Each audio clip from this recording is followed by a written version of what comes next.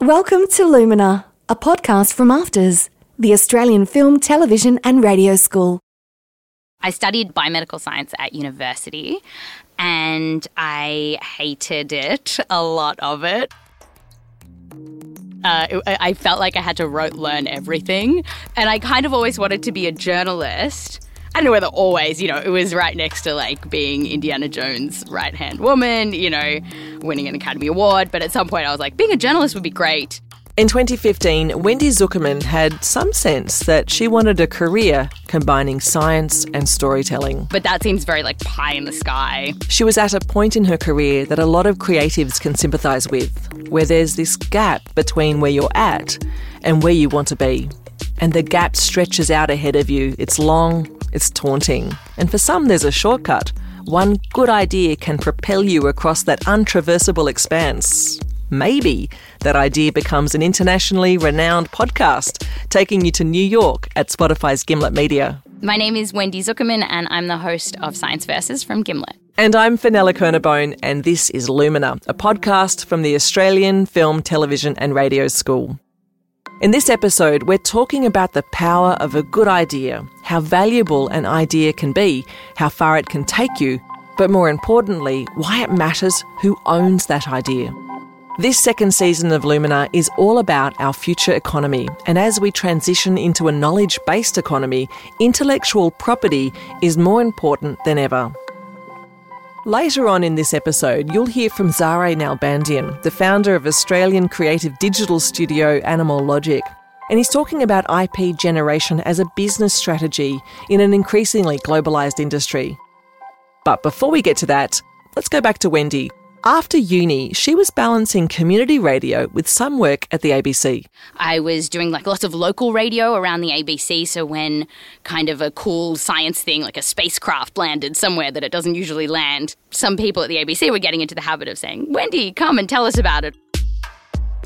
It was the beginning of 2015 when the ABC had started thinking about going into podcasting.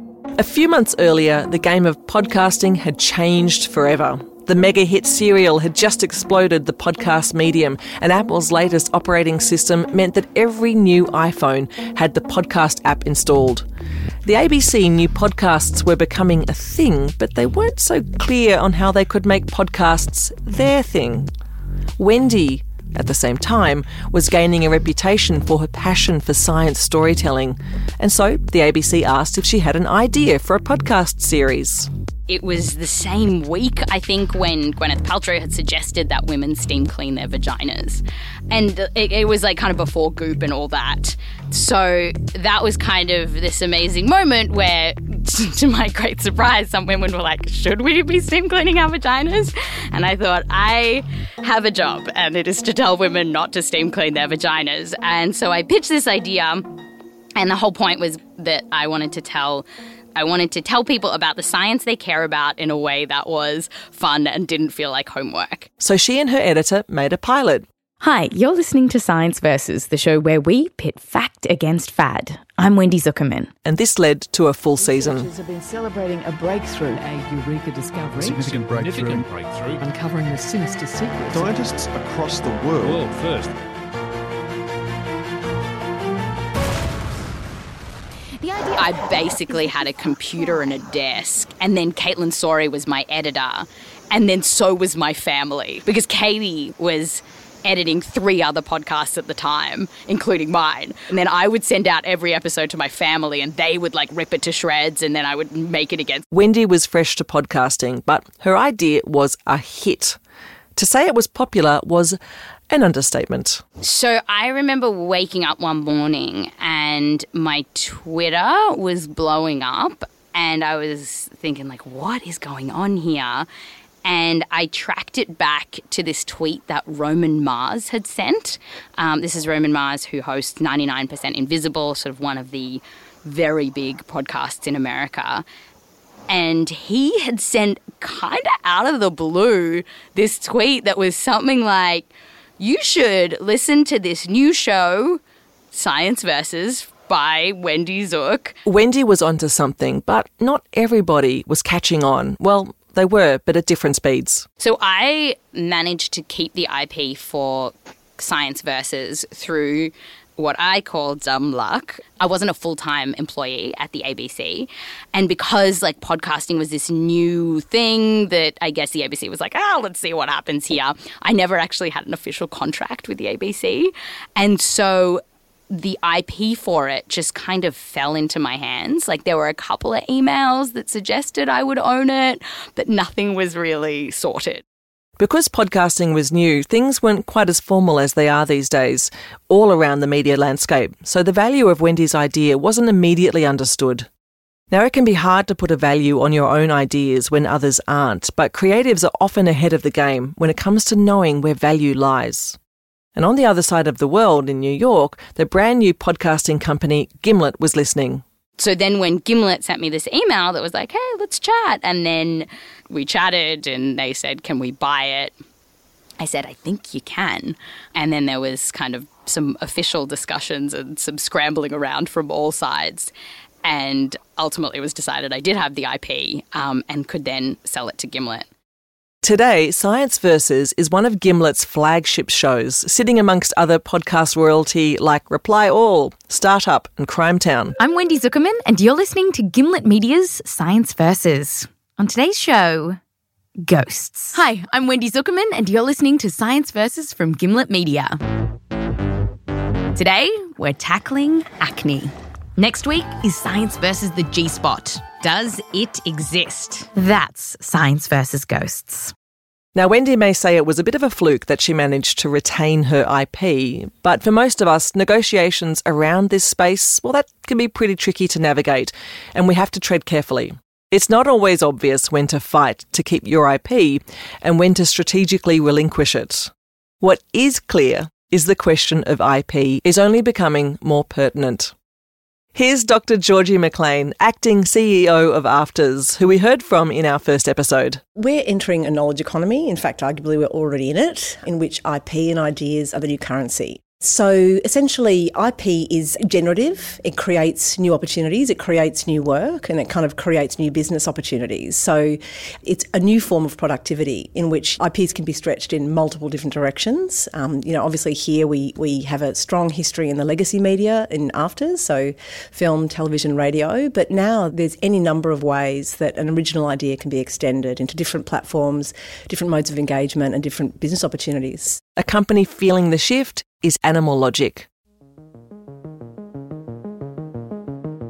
Can I get you to start off by introducing yourself? I'm Zare Nalbandian. I'm the co-founder and CEO of Animal Logic, which is a group of companies that make things in the film and TV space. So we have what we call Animal Logic Studios, which is where you're sitting right now. What started as a small animation studio nearly 30 years ago has now grown into one of Australia's most successful film and TV studios. But our big breakthrough being the Matrix movies, where we designed a Matrix code, which went on to win an Oscar. And then through relationships with great filmmakers and great artists in Australia, having worked with George Miller on Babe and Babe Pig in the City, being invited to work on his film Happy Feet and transitioning into animation. The Animal Logic Studios were going from strength to strength as a service provider, but the industry was changing. It's also important, I think, as a business operator, that you have a level of control over your destiny, as it were. And, as a service provider, which is a great industry to be in, and there are so many fantastic companies around Australia that produce visual effects and animation and advertising and other areas of content, they all punch above their weight, but at the end of the day, they're actually susceptible to external circumstances. Exchange rates vary, rules and regulations in different jurisdictions vary, incentives vary, or a movie star just doesn't want to travel to Sydney to shoot their film because they want to stay in New York, so a whole production moves offshore. One massive shift in the last 10 years is the globalisation of the film industry workforce.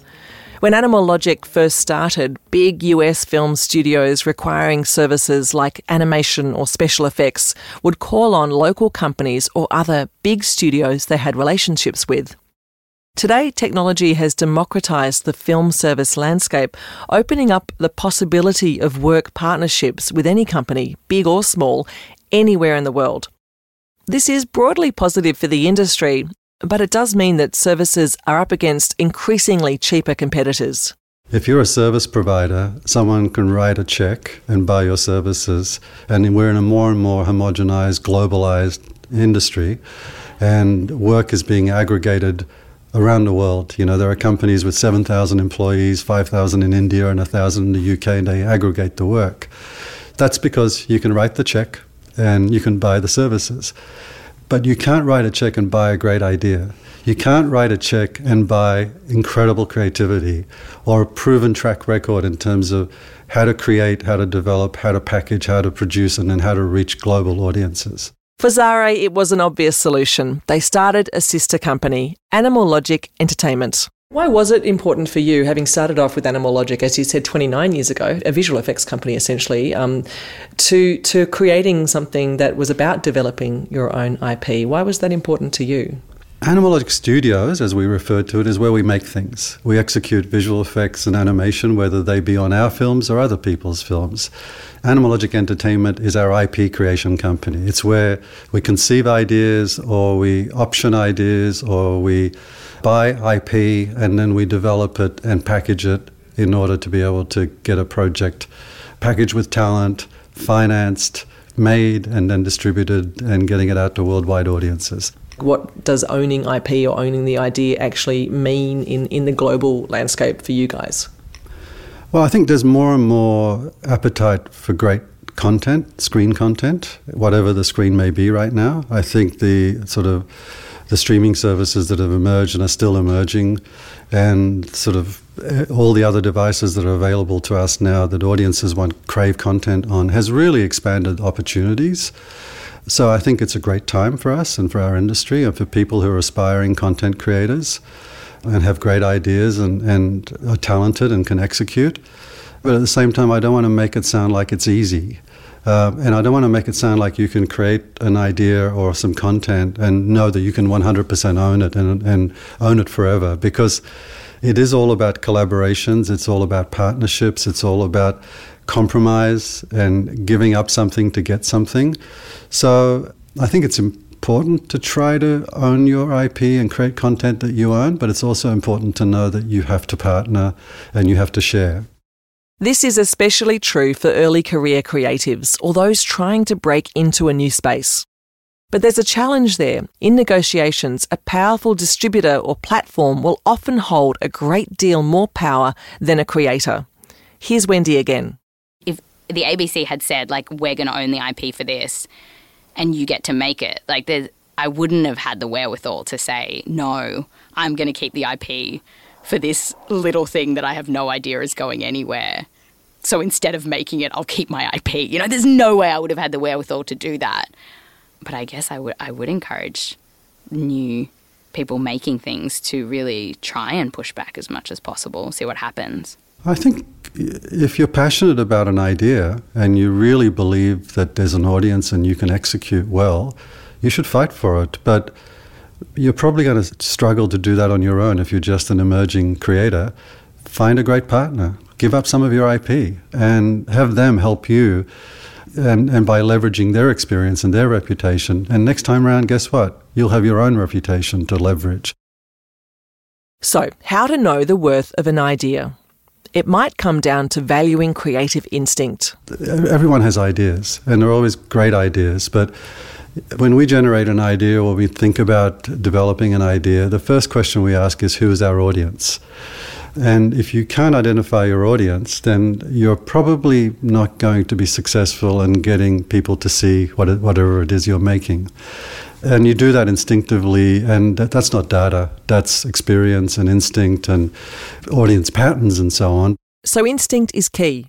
Wendy was on the money when she predicted that women needed clear information in the face of pseudoscience beauty advice. And it's that instinct too, created by Animal Logic's experience, that gives their original production studio value. There's an appetite for very generic content, and if the data throws up that more people are watching very safe content, then if that's all people will finance, that's dangerous. And I feel like we're at risk in a data-driven world where that could occur. So I always kind of urge people to go trust your instincts, take some chances, be innovative, don't just do what's safe, but at the same time, make sure you know who your audience is, otherwise you're wasting your time. Not everybody's data-driven. I think there's still a very traditional side of our industry, which is about history and audience patterns and believing great IP, and if you execute great IP, audiences will come. So I don't think it's black and white, and I think that it's just a matter of finding the right avenue for your IP. Zare says that if we want to truly take our place in the global economy, Australia needs to become more comfortable with risk at all sorts of levels. We lack risk money in this country. We lack an appetite of investment into things that may not work. The willingness to fail so that when you succeed, you really break through. And I guess that's sort of relative to our economy. It's kind of understandable. But it's just the general nature of business in Australia is very conservative. It's very risk adverse. And that's the biggest thing that holds back our film industry and our TV and screen content industry is the investment in development, because development is the riskiest part of our business. Do you have any thoughts on how you can shift that to enable a more focused risk environment to, proliferate? I think you can do that in little ways. I think you can find there are great people out there who do want to take some risk. They may be high net worth individuals, they may be investment bankers, but it's about finding people that believe in you and back you. But it's also looking beyond Australia, because there is money outside of Australia that you can bring to Australia to back you as well. So I think there's different ways of doing it. I'm not saying it's a lost cause. I'm just saying that's a fundamental barrier here, which is a cultural one. This is a passion conversation for me, because I really believe that when you look at Australia and the makeup of Australia, from first world nations to the multicultural country we are, and I'm an immigrant here, as most of us are. When you talk about telling Australian stories, you're talking about telling stories that come from all around the world. So I'm really passionate about the statement that it should be Australians telling stories. If you tell Australian stories that only Australians will hear, you're kind of talking to yourself. If Australians can tell stories that are universal, that audiences all around the world respond to and hear, that's really great, because one, you're spreading the voice of Australia around the world, and you're influencing popular culture around the world with an Australian voice. And, it also, from a business point of view, it's more likely to be successful. But I do think it's absolutely about Australians telling stories. If you look at Peter Rabbit, it's a 100-year-old piece of beloved British IP from Beatrix Potter. It's been made into cartoons. It's been read by kids and their parents' parents. And an Australian company managed to reinvent it for contemporary audiences, make it out of Australia, and have it be successful globally. That's Australians telling stories. Doesn't matter the story wasn't originally an Australian one. Like Wendy over in New York, bringing her unique perspective to stories about all kinds of things, the science of gun control, vaccines, race. A good idea at the right time totally changed her career. I had no idea how big podcasting was going to become. I had no idea that this was going to be my career, like literally making a podcast for the ABC. I really just thought it was a little blip, a lovely blip, and then I was going to go back to just kind of fossicking around Radio National. Somebody told me, and I don't know if this is true, that there's now a clause that is called the Zuckerman Clause that basically says the ABC owns the IP. Next time on Lumina, our creative skills on the world stage with Australian Hollywood producer Greg Basser. We have such great skills both in front and behind the camera. We work really hard.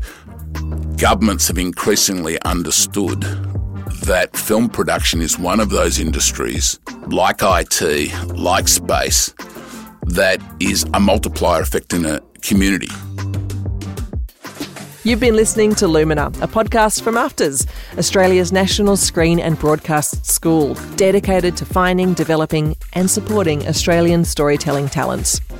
Lumina is produced for AFTRS by Audiocraft. Our producers are Selena Shannon and Jess O'Callaghan, with production help from Bernadette Newen. Our sound engineer is Tiffany Dimmack and executive producer is Kate Montague. I'm Fenella Kernebone. To hear more of these episodes, subscribe in your favourite podcast app. You have been listening to Lumina, a podcast from Afters.